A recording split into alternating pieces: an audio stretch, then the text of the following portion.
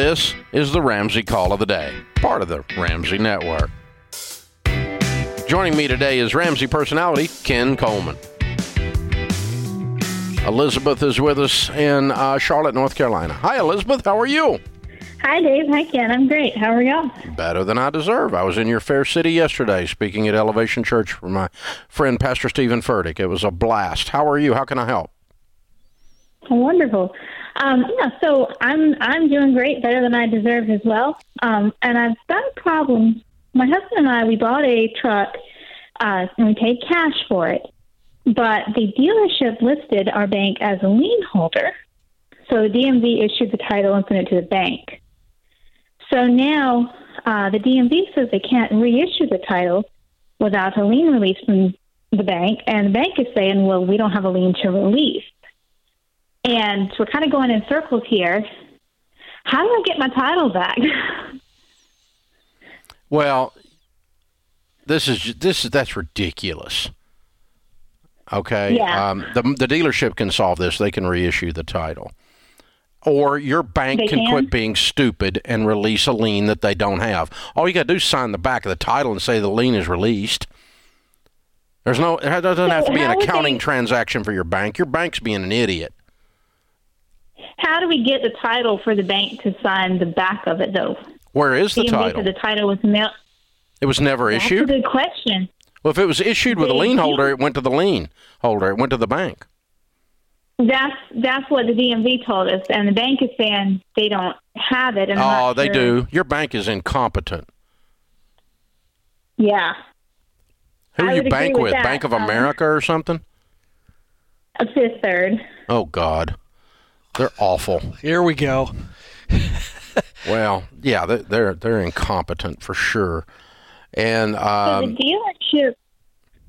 Sorry, go ahead. No, that's okay. So here's the thing. Climb all up in your banker's face and climb all up in this dealership's face. The dealership can reissue the title. Okay. I mean, and for that matter, you can call the state. What was the state telling you? The state's saying we issued a title. We issued a title. We've done our job, and it had a lien on it. Right. Yeah, they're saying, well, the dealership told us there was a lien, which I'm going, but there wasn't. And the signed purchase paperwork I have does say in all caps under the lien holder box, none. Yeah, well, there shouldn't be a lien. You pay cash for it. Pretty clear. Yeah. How much was the truck? It was $23,000 and Good change. Lord. Okay. Well, what I'm going to do is I'm going to dance on the face of your banker and get their attention, and then I'm going to change banks when this is over because you have a horrible bank. And the other thing is I'm going to go over to the dealer and go, guys, look, I didn't do this. You've got my money. Yeah. I don't have a title. Are you going to solve this, or am I going to have an attorney contact you to solve this? I didn't create this problem. It's not on me to fix it. You created this problem. It's on you to fix it. Yeah. I just don't know if the problem's not at the DMV, to be honest with you. If they're saying there's a thing. Well, no, the bank or the DMV is saying that the dealer told them there was a lien. Yeah, but that's not adding up. I got to tell you, that's the where dealer's incompetent. The dealer finance office at the dealership got sloppy. That's right. And they made a mistake, and instead of going and fixing their mistake, they're running around acting like this is Elizabeth's problem. Yeah. So I'm going to make it some other people's problems, and you're going to have to keep. You got $26,000 on the line. You got to get a title. The dealer. I mean, this is like losing $26,000. Like you lost $26,000 of my money. You probably need to find it. Yeah.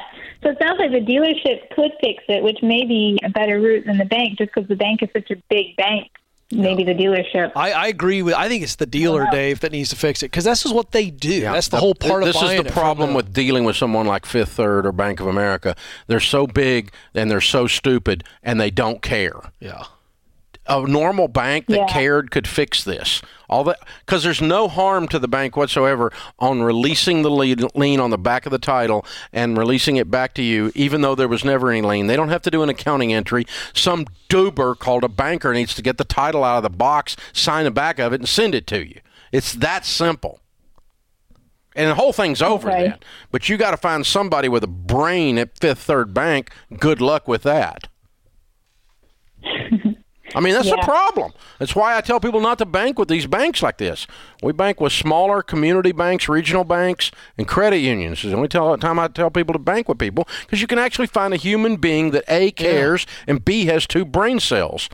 Because if you had 3 brain cells, you would have quit your job if you were at Fifth Third and gone and gotten a good job. But no, you're staying there. It means you hadn't listened to the Ken Coleman show and gone and gotten a good job. This is like the start of a bad joke. A car dealer, a banker, and a DMV staffer walk into a bar. And between the 3 of them can't find a brain cell. This is the triangulation of incompetence. It's like, bless her heart. So that's what she's stuck in. The triangulation of incompetence. You are in the Bermuda Triangle of incompetence. The DMV, a banker, and a car dealer. Thanks for tuning in to the Ramsey Call of the Day. To check out all of our podcasts, just search Ramsey Network on Apple Podcasts, Spotify, or wherever you listen.